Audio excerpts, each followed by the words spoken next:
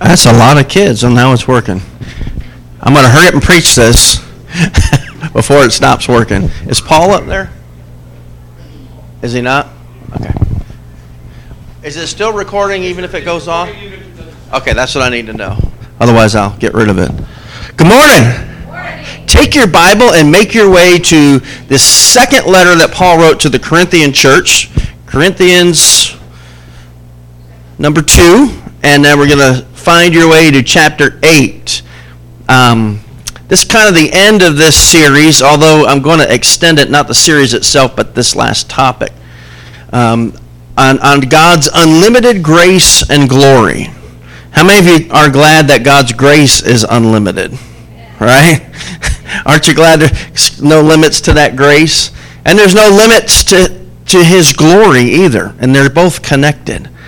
But we talked about the gospel opening, and then we talked last week about giftedness. And a couple of you contacted me, and I got you hooked up with our gifts assessment. If you have not heard that sermon,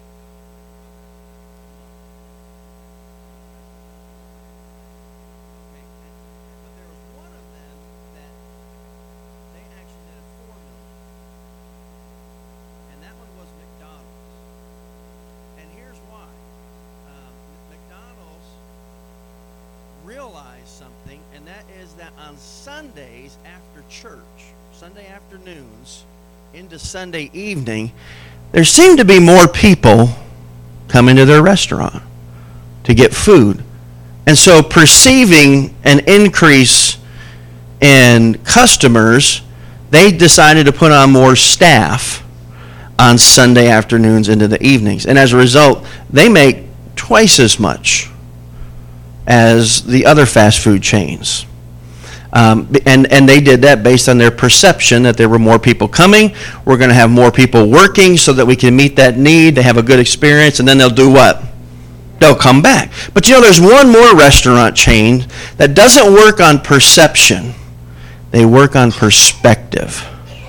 And you know them as Chick-fil-A. Now, Chick-fil-A, because of their perspective, the vantage point from which they view their business and life, they determine that they will close their doors on Sunday. Do you think Chick-fil-A could make some money if they open their doors on Sunday? Yeah. Sure they could. But they purposely close their doors, and you'll see it in their stores, in their restaurants. They say the reason that they do it, they're very upfront about it, is so that the people that work for them at least have the opportunity to go and worship God on Sunday. That's the whole reason they do it. And that is a proper perspective. And by the way, their numbers are 8 million. See, because they're operating not out of perception, what they can see, but they're operating out of perspective, what they believe. Does that make sense this morning? And when it comes to this thing of New Testament or kingdom generosity, if you operate out of your perception, what you can see, you'll never get it. You'll never get it. But people, believers who operate out of perspective, a kingdom and an eternal perspective, they get it and they give and they're generous. And you need to understand, like in a couple of weeks, or 3 weeks, I guess it is. I'm so excited to have really one of our favorite ministries are gonna be with us, and that's Caring Solutions, our crisis pregnancy center. And we just love that ministry, and I'm so excited to have them here. But I'm going to tell you something. We support them pretty heavily. And we could not if it weren't for the fact that some of you give generously. It's the generous giving of God's people that allows us to do that. When I say that word generosity, let me put it this way. I want you to think in your mind of someone that you know, and you think of them as a generous person. Do you have someone that immediately comes to your mind when you think of generosity? Do you? I do. Matter of fact, I don't know. I grew up in a home, and my parents very out front let us know that we practice as a family. We just thought it was normal. We just practiced tithing. And from the time I was little, there was one time for a brief time, my dad gave us an allowance. And the only reason he did that was so that he could teach us to tithe. And I guess once he figured we got it, he quit giving us allowance. I practiced allowance in my house, all of my children. Right, Ellie? Yeah, yes, I did. I allow you to stay in my house. And that's your allowance. And as a result, you're going to give back by doing your jobs. That's my version of allowance. But Dad and Mom actually got together and gave us an allowance, and they gave it to us in change form so that we could tithe off of that. That makes sense? Why? They had an eternal kingdom perspective that they operated from. Have you ever been convicted about generosity? I thought I was okay in that area. I mean, I absolutely tithe. 10% of what I make, I sow right back into the kingdom through my local church, which is this one. So I thought I was doing okay. And then I went on vacation this summer. And I went to your brother's house. My cousin Joe, Angie's oldest brother. And I don't know what the deal is. Now Joe doesn't have everything down, Pat, does he? But I will tell you something.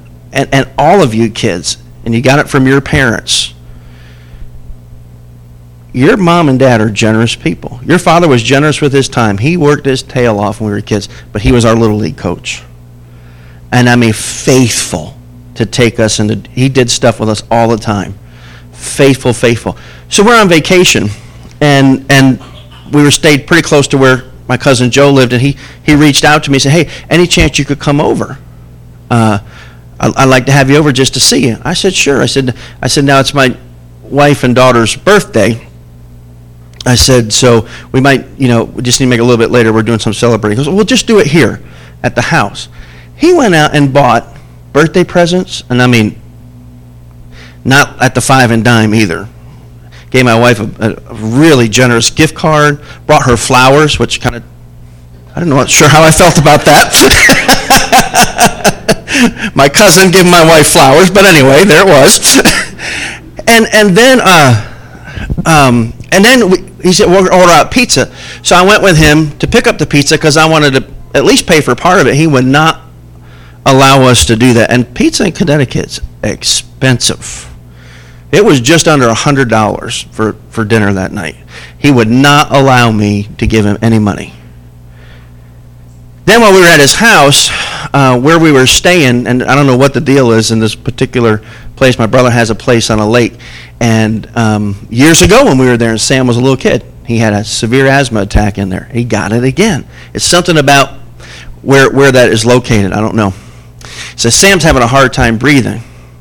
And Joe says, do you have an inhaler? And he said, no. He said, I got one.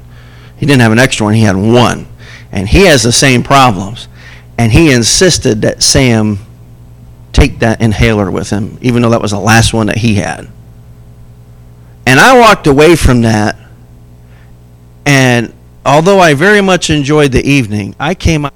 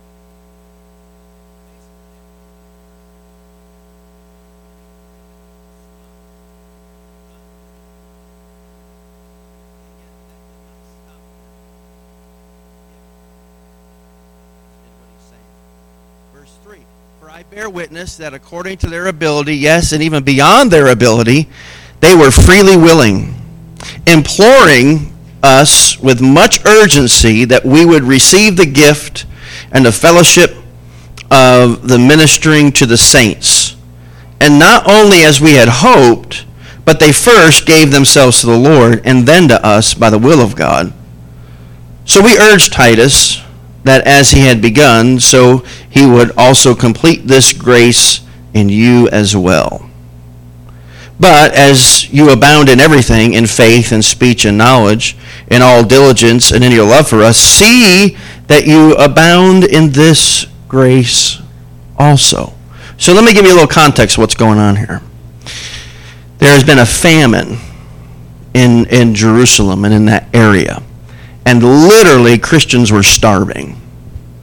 It was an agricultural society with a famine. That means not only is there no money, there's no food. And because there's no food, there's no money. So there's nothing with which to buy food, even if there was food. You get the idea? And also because they were Christians, they were even more specifically the target of persecution. So now they're starving, and where there is help, it is purposely withheld from what they called then the followers of the way of the New Testament church people. So they're literally starving to death. And so the apostles get together and say, hey, those that aren't in Jerusalem, we're going to take up an offering. Even we do that today. No, we call it a love offering. You all did that for us so graciously.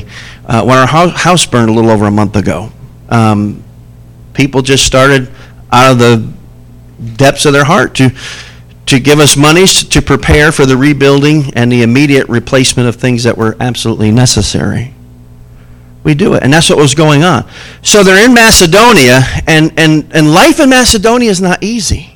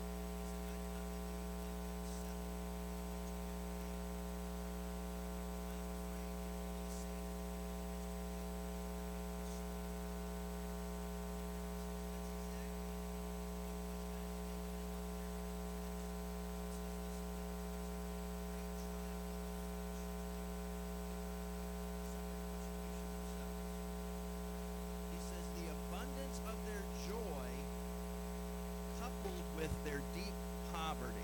Now that's weird, isn't it? They had this great joy in the midst of being dirt poor. Doesn't that seem contradictory? I mean, and he said they had deep poverty, but they had an abundance of joy, and then they did something with that. It abounded in the riches of their liberality. They were liberal in their giving, even though they had so very little to give. Verse number 3, he says, because I bear witness that according to their ability, and then he says this is interesting. He says, yes, and beyond their ability, They were freely willing. These people, I'll put it this way, these people were fired up about being a part of this offering. Even though their own lives, they needed an offering to get by. And instead of that, they said, nope, we're going to give. And Paul says, look, he said, not only did they give in their ability, they gave beyond their ability. Now I got a question for you. Is that poetic speech? And if not, what in the world does it mean to give beyond your ability? What does that mean? Well, if we give what we're able, it's kind of what C.S. Lewis said, it's what we can spare. I'm able to give this much. To give beyond your ability means you need to tap into the ability of somebody else. Now, were they taking their neighbor's things? No. They were tapping into the ability of God. And I see that in verse number 5. He says, the first thing they did is they gave themselves to the Lord, and then they gave themselves to us. They tapped into an ability beyond themselves in this giving, in this incredible giving. John Wesley put it this way. He said, when a man becomes a Christian, he becomes industrious, trustworthy, and prosperous. Now, if that man, when he gets all he can, saves all he can, does not give all he can, listen what he says, I have more hope for Judas Iscariot than for that man. Do you hear that? He said when God prospers a person and he saves it all and doesn't give all that he can, he said there's more hope for Judas Iscariot being a citizen of the kingdom than for that man. What is he saying? Wesley had it right. What Wesley was saying is that true followers of Jesus Christ are marked by kingdom generosity. I mean, that's just what they do. It's who they are. We're givers by nature. John 3:16, where do we get our giving from? For God so loved the world that he what? He gave. Who did he give? His only begotten Son. It's been said that you can give without loving, but you cannot love without giving. Right? You can give without loving. I was in Kroger the other day. This happened to you? You're checking out. Would you like to donate $1 to whatever the charity of the month is? Right? Now, you do that. It doesn't mean you love that charity or you even know or love those people. It's just, you just do it. But the language of love is giving. And these people had it. Look at what he says in verse 4. He said, let me tell you what they did. He said they were literally begging us with much urgency that we would receive this gift. So let me just unpack this for you for a second. Here's what was happening. The apostles are there. They told them about what was going on. And they started to bring their gifts. And again, these gifts were beyond their ability. These people themselves needed an offering. And they're bringing an exorbitant financial gift to lay at the apostles' feet. And here's what I think is happening here. I think the apostles are getting together and they're saying, these people cannot afford to do this. And I think the apostles are starting to refuse the gift. And what are they doing? What are the Macedonians doing? They're begging them with great passion to allow them to be a part of this offering to relieve the suffering of their brothers and sisters in Jerusalem. I mean, that's what it says. He said, imploring us with much urgency that we would receive the gift and the fellowship. They wanted to be a part of serving the saints. Please don't cut us out of this. I know it looks like this is too much, but it's not. How do I know it's not too much? Look at verse 5. And not only as we had hoped, but they first gave themselves to the Lord, and then to us by the what? Will of God. It was God's will that these people dig deep and give beyond their own ability. And they did, and the apostles felt a little weird about it, because knowing how destitute these folks were. But it was God's will. They gave themselves to the Lord first, and then to the apostles. by God's will. So Paul's using them as an example of generous kingdom giving and what it should look like. Augustine said this, God is always trying to give good things to us, but our hands are too full to receive them. Would you ponder that for a minute? God's always wanting to give good things to us, but so often our hands are too full to receive them. You see, because a lot of what God gives us is not intended for us. Yes? It's not intended for us. God gives it to us that we may use it and invest it and give it away. What happens when you keep something that's not intended for you? Yeah, there's no more room to give more. You know, someone once said we give to get in order to give again. And it's a lifestyle of generosity. And I just wonder, are our hands so full? These people, their hands were empty. And as a result, God was filling it so he could show himself faithful. Verse 6, he says, so, we use this great example of these people. He says, so we urge Titus that as he had begun, so he would also complete this grace in you as well. Now, there's a lot in there. So Titus is the local pastor over the church at Corinth right now. And he says, so, Titus knows about this, and we told him, we said, now, Titus, here's your job. Now, look at the language. The language is very telling here. Look at the language that is used in verse 6. That as he had begun, so was kingdom giving something that was taught in the early church? Yeah. I mean, Titus is teaching it at Corinth. He said, as he had begun, so he would also complete this grace in you as well. So Titus had started teaching, but the completion of that teaching was based on something. It wasn't the finishing of a sermon series that Paul was looking for. What Paul was looking for is that these Corinthians embraced, notice what he calls it here, this grace in you. What is grace? Remember we talked about this last week. Another word for grace, it was the same word used in the common language of that day. You would use these words interchangeably. It would either mean grace or it would mean gift, and it was the same thing. So this grace, and what it means is an ability, something given to you outside of yourself for another purpose outside of yourself. So it's a gift. Listen, giving is a gift. Kingdom generosity is a gift. You don't have to give, you get to give. And if you have the mentality that you have to give, you are not understanding kingdom generosity. You very well may not even be understanding the gospel itself. You don't have to give, you get to give. And I'm going to unpack more of this in a few weeks to come. We'll talk about tithing. You hear all the time, oh, well, tithing's not a New Testament. It's not that was just Old Testament. We don't have to tithe in the New Testament.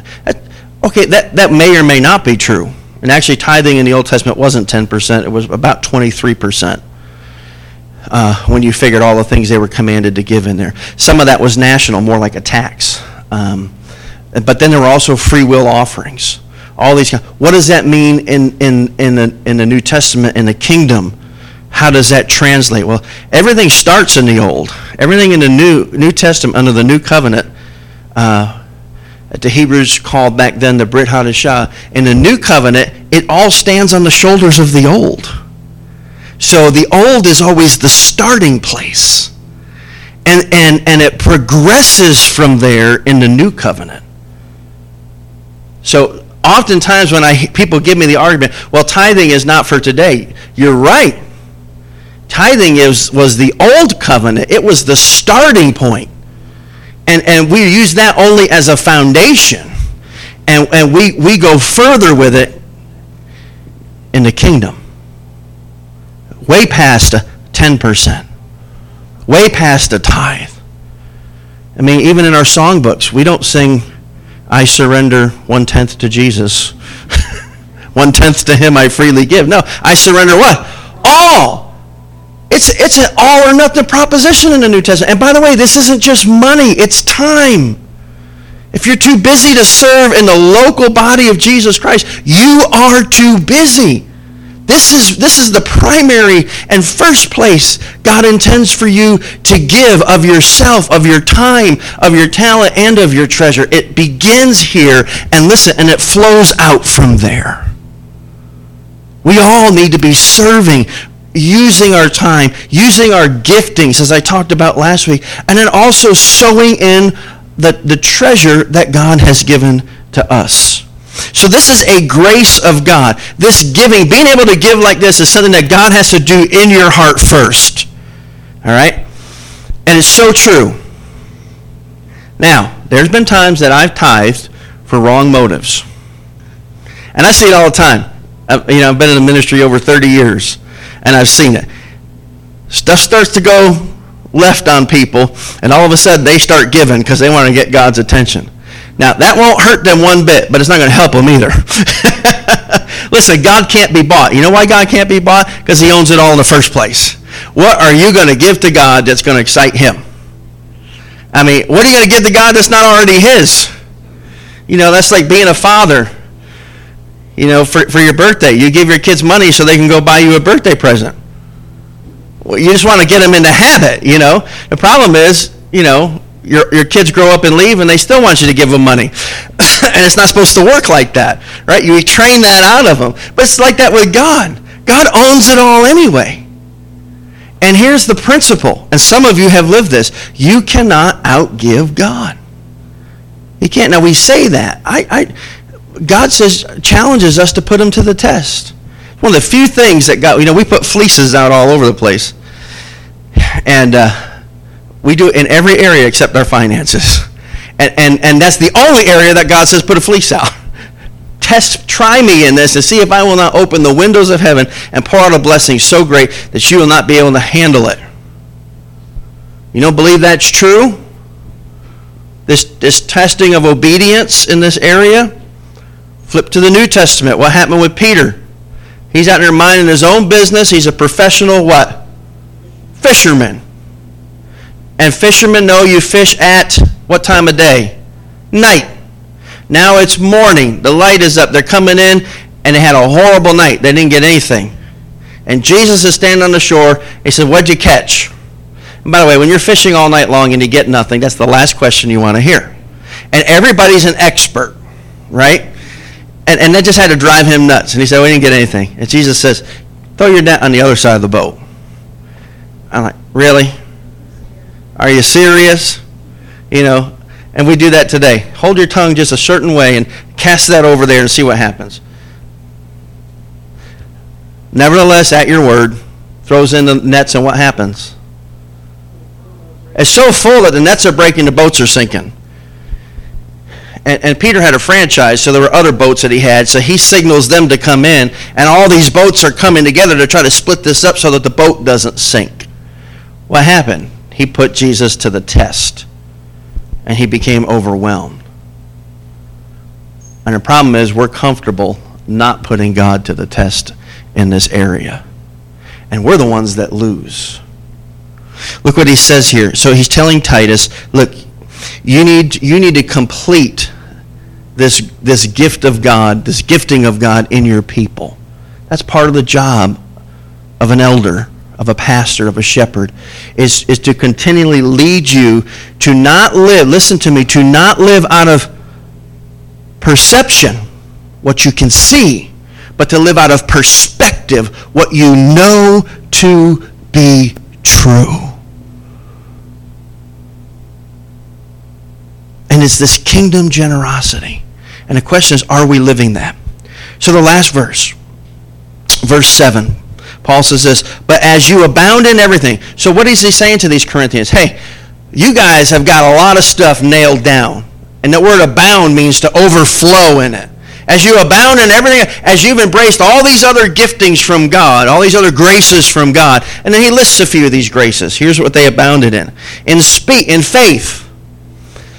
Man, they trusted God. They believed God. They abounded in faith, in speech, in knowledge, in diligence, and in your love for us. Talking about the apostles themselves who started, Paul himself and his team who started that church. He said, make sure that you abound in this grace also. I want you to see this. He's saying, look, it's not enough to embrace your spiritual gift. And you need to do that. Paul's not saying stop abounding in faith and start abounding in your giving. That's not what Paul's saying. You got the gift of faith like Elizabeth. Man, abound in that. Do it to the max. But also, while you're doing that, you need to abound in this grace as well. This grace of sacrificial kingdom giving. And this is what I've come to understand about the gifts of the Holy Spirit. It is that they're given to different people in the body, different gifts to different people. Some of you have the gift of giving. You really do. Do you know why God has given people in the body of Christ the gift of giving? And maybe let's say I don't have the gift of giving, but Pam does. You know why God's put Pam in my life and the body of Christ here together? So that I can see what Spirit-filled giving looks like. Now for Pam, it's easy. It's because it's not Pam. It's God's gift in her, and she just loves to give. It's like breathing for her, and there's a deep joy in exercising that gift. It's not my gift, but listen to me, it is my responsibility. Are you with me? Giving might not be your gift, but I promise you it is your kingdom responsibility before the God who bought you with the blood of his Son.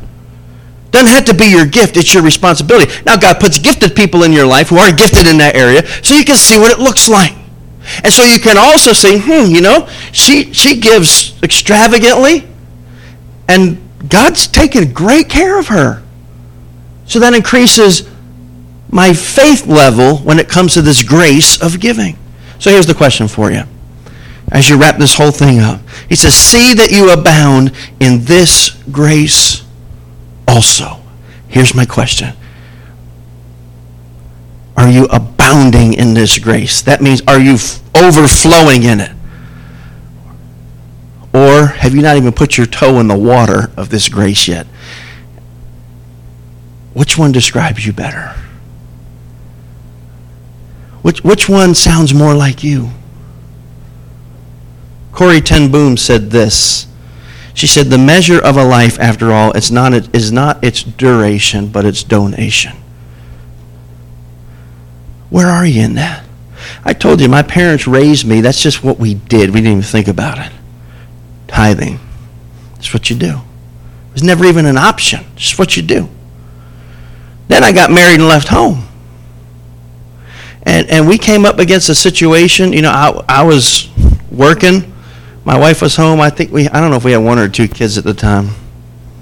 But anyway, she wrote the checks back then.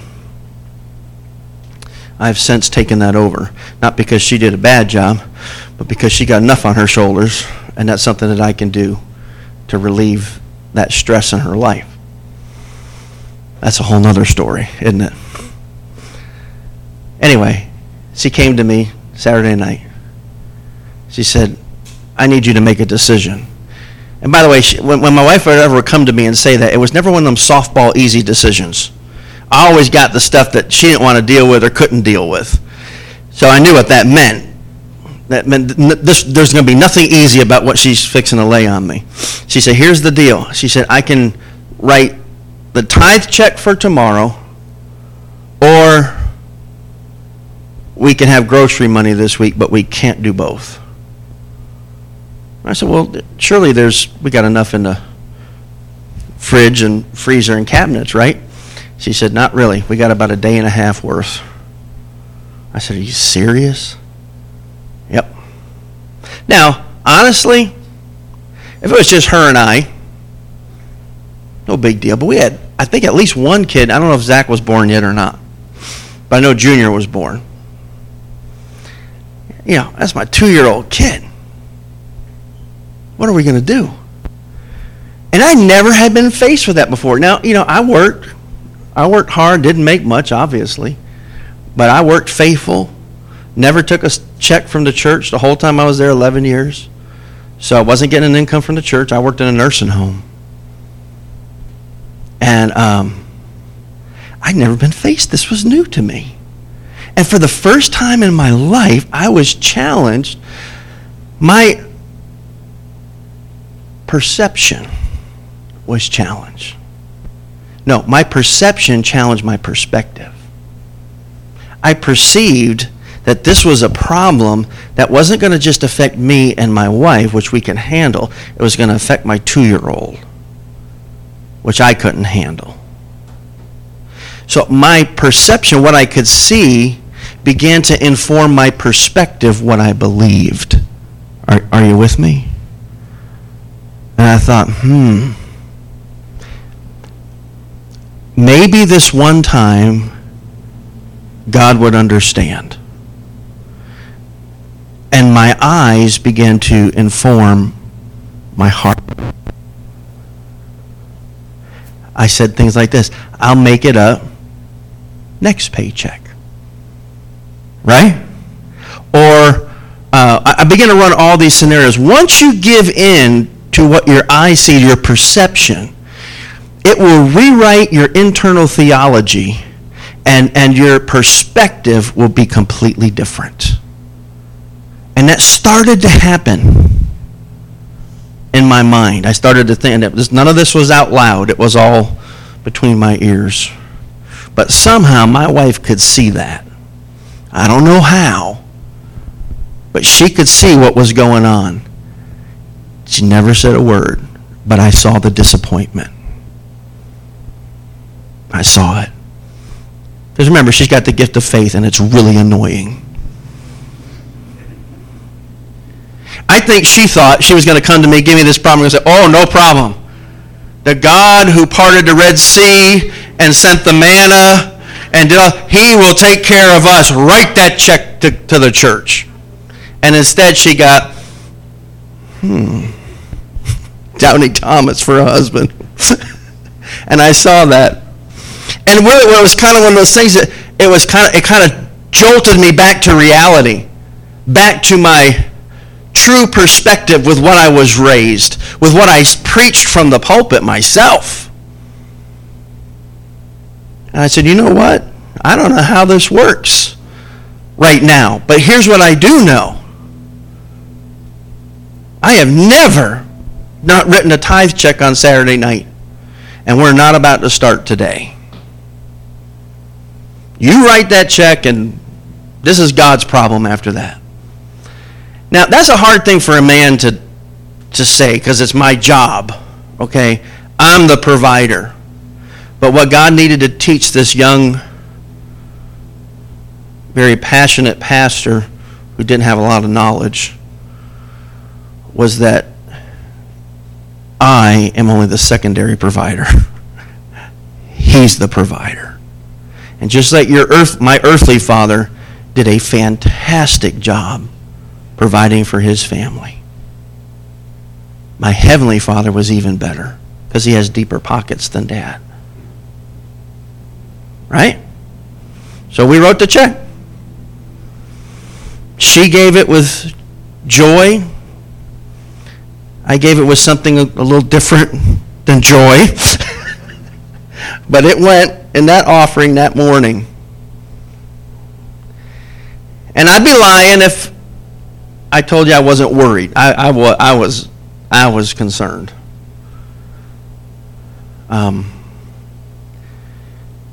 Because it attacks everything that's in a man.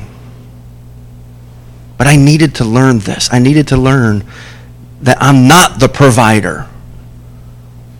That when it bumps up against what is true in the kingdom and what the kingdom norms are, I am going to be a citizen of the kingdom first and obey my king. And I will gladly embrace the results of that. So we went to church. Came home. had the last meal.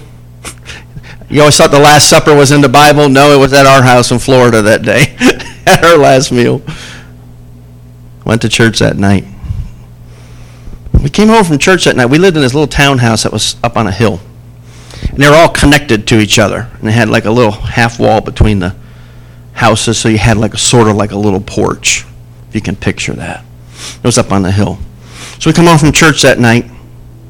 Get out of the car and get Junior out of the car. We're walking up a pretty good series of steps to get up there. And it's dark.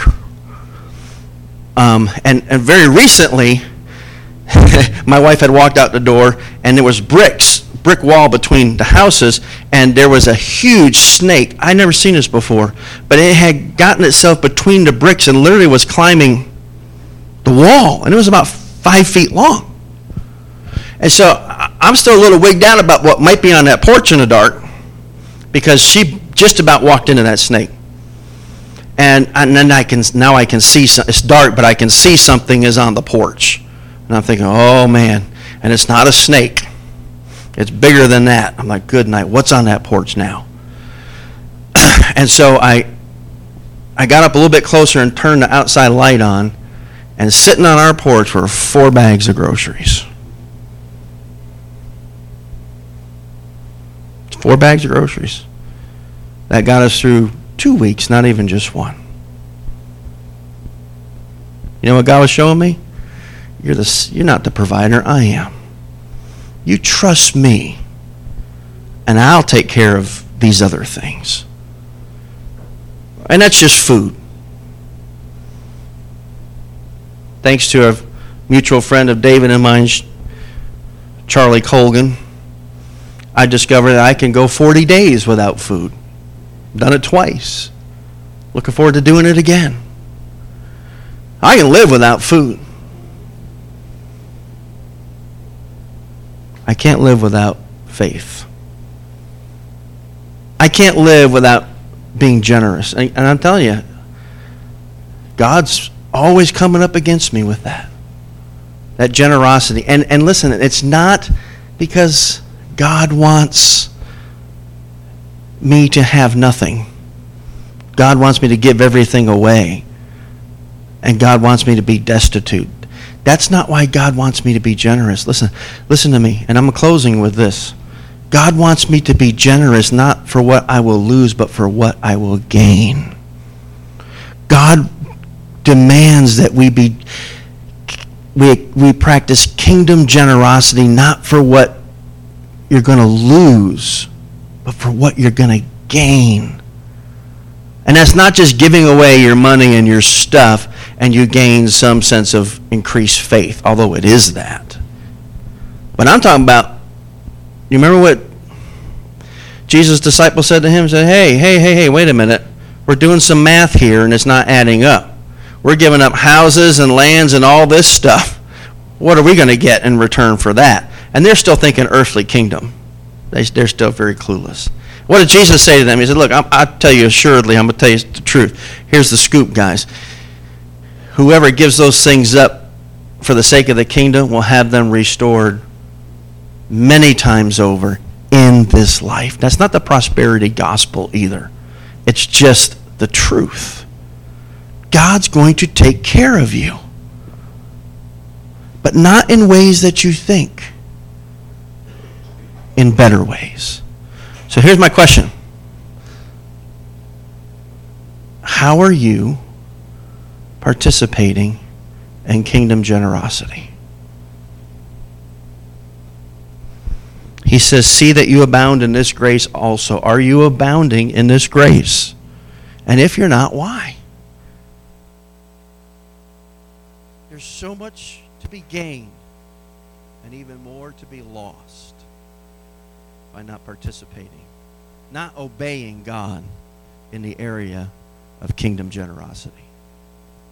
I want to encourage you with that. Let me read this from Corrie ten Boom, then I'm going to pray. The measure of a life, after all, is not its duration, but its donation. Where are you in this grace?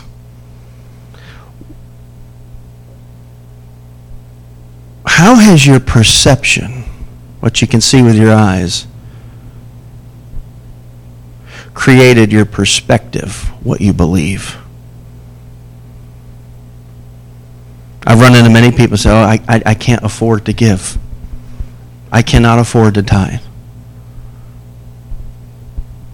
You see, that's what you can see. Writing what you believe. You're writing your doctrine based on your eyes. Instead, what we need to say is, you can't afford not to give. You got financial problems? Your first step is not to stop giving. Your first step is to start giving. I've been there. You can't outgive God. The problem is nobody wants to put him to the test in that area. But I want to encourage you to consider that today. Consider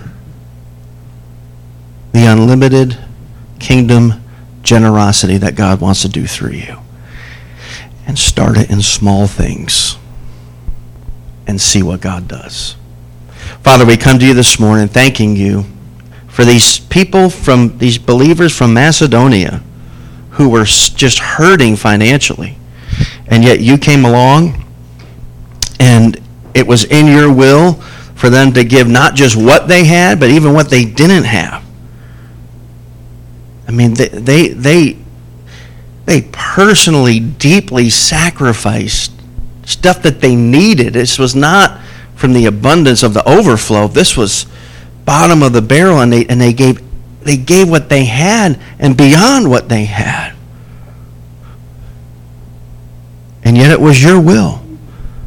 And because of that, they abounded in joy. I pray that we would learn from them that their perspective would be our perspective. And I pray that every person that has heard this sermon, and those that will hear it online later, will ask themselves this question: could I honestly say before God that I am abounding in the grace of kingdom generosity? Lord, I pray that you give people the courage to ask that question. And then I pray that you would give them really the specific steps of obedience that you want them to take in this area. And I pray that it would be specific, and that they would do it, and that they would gain so much more, just as these Macedonians did. And I pray that in the days to come, the back half of November, as we back up a little bit and get real specific about just who we are in relation to you and into what you've blessed us with, that God, you would just make it clear. And with what you've put on my heart that's coming in November, I pray that you would give people a spirit of obedience to trust you and to get right in this area of their life. And you will absolutely get all of the credit as you slay our idols and resurrect faithfulness in your church. We thank you in Jesus' name.